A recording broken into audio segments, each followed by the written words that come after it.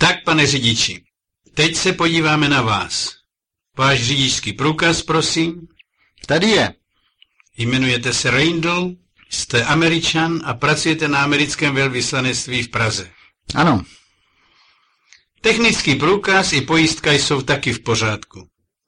Tak co se vlastně stalo? Ta paní najednou zastavila a já jsem už nezabrzdil. To je tedy prokazatelně vaše vina. Nedodržel jste bezpečnou vzdálenost za vozidlem před vámi. Na to je u nás stanovena pokuta ve výši 100 korun.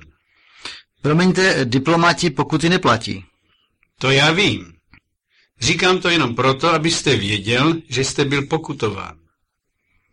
Zraněn jste také nebyl, že? Ne, všichni jsme v pořádku.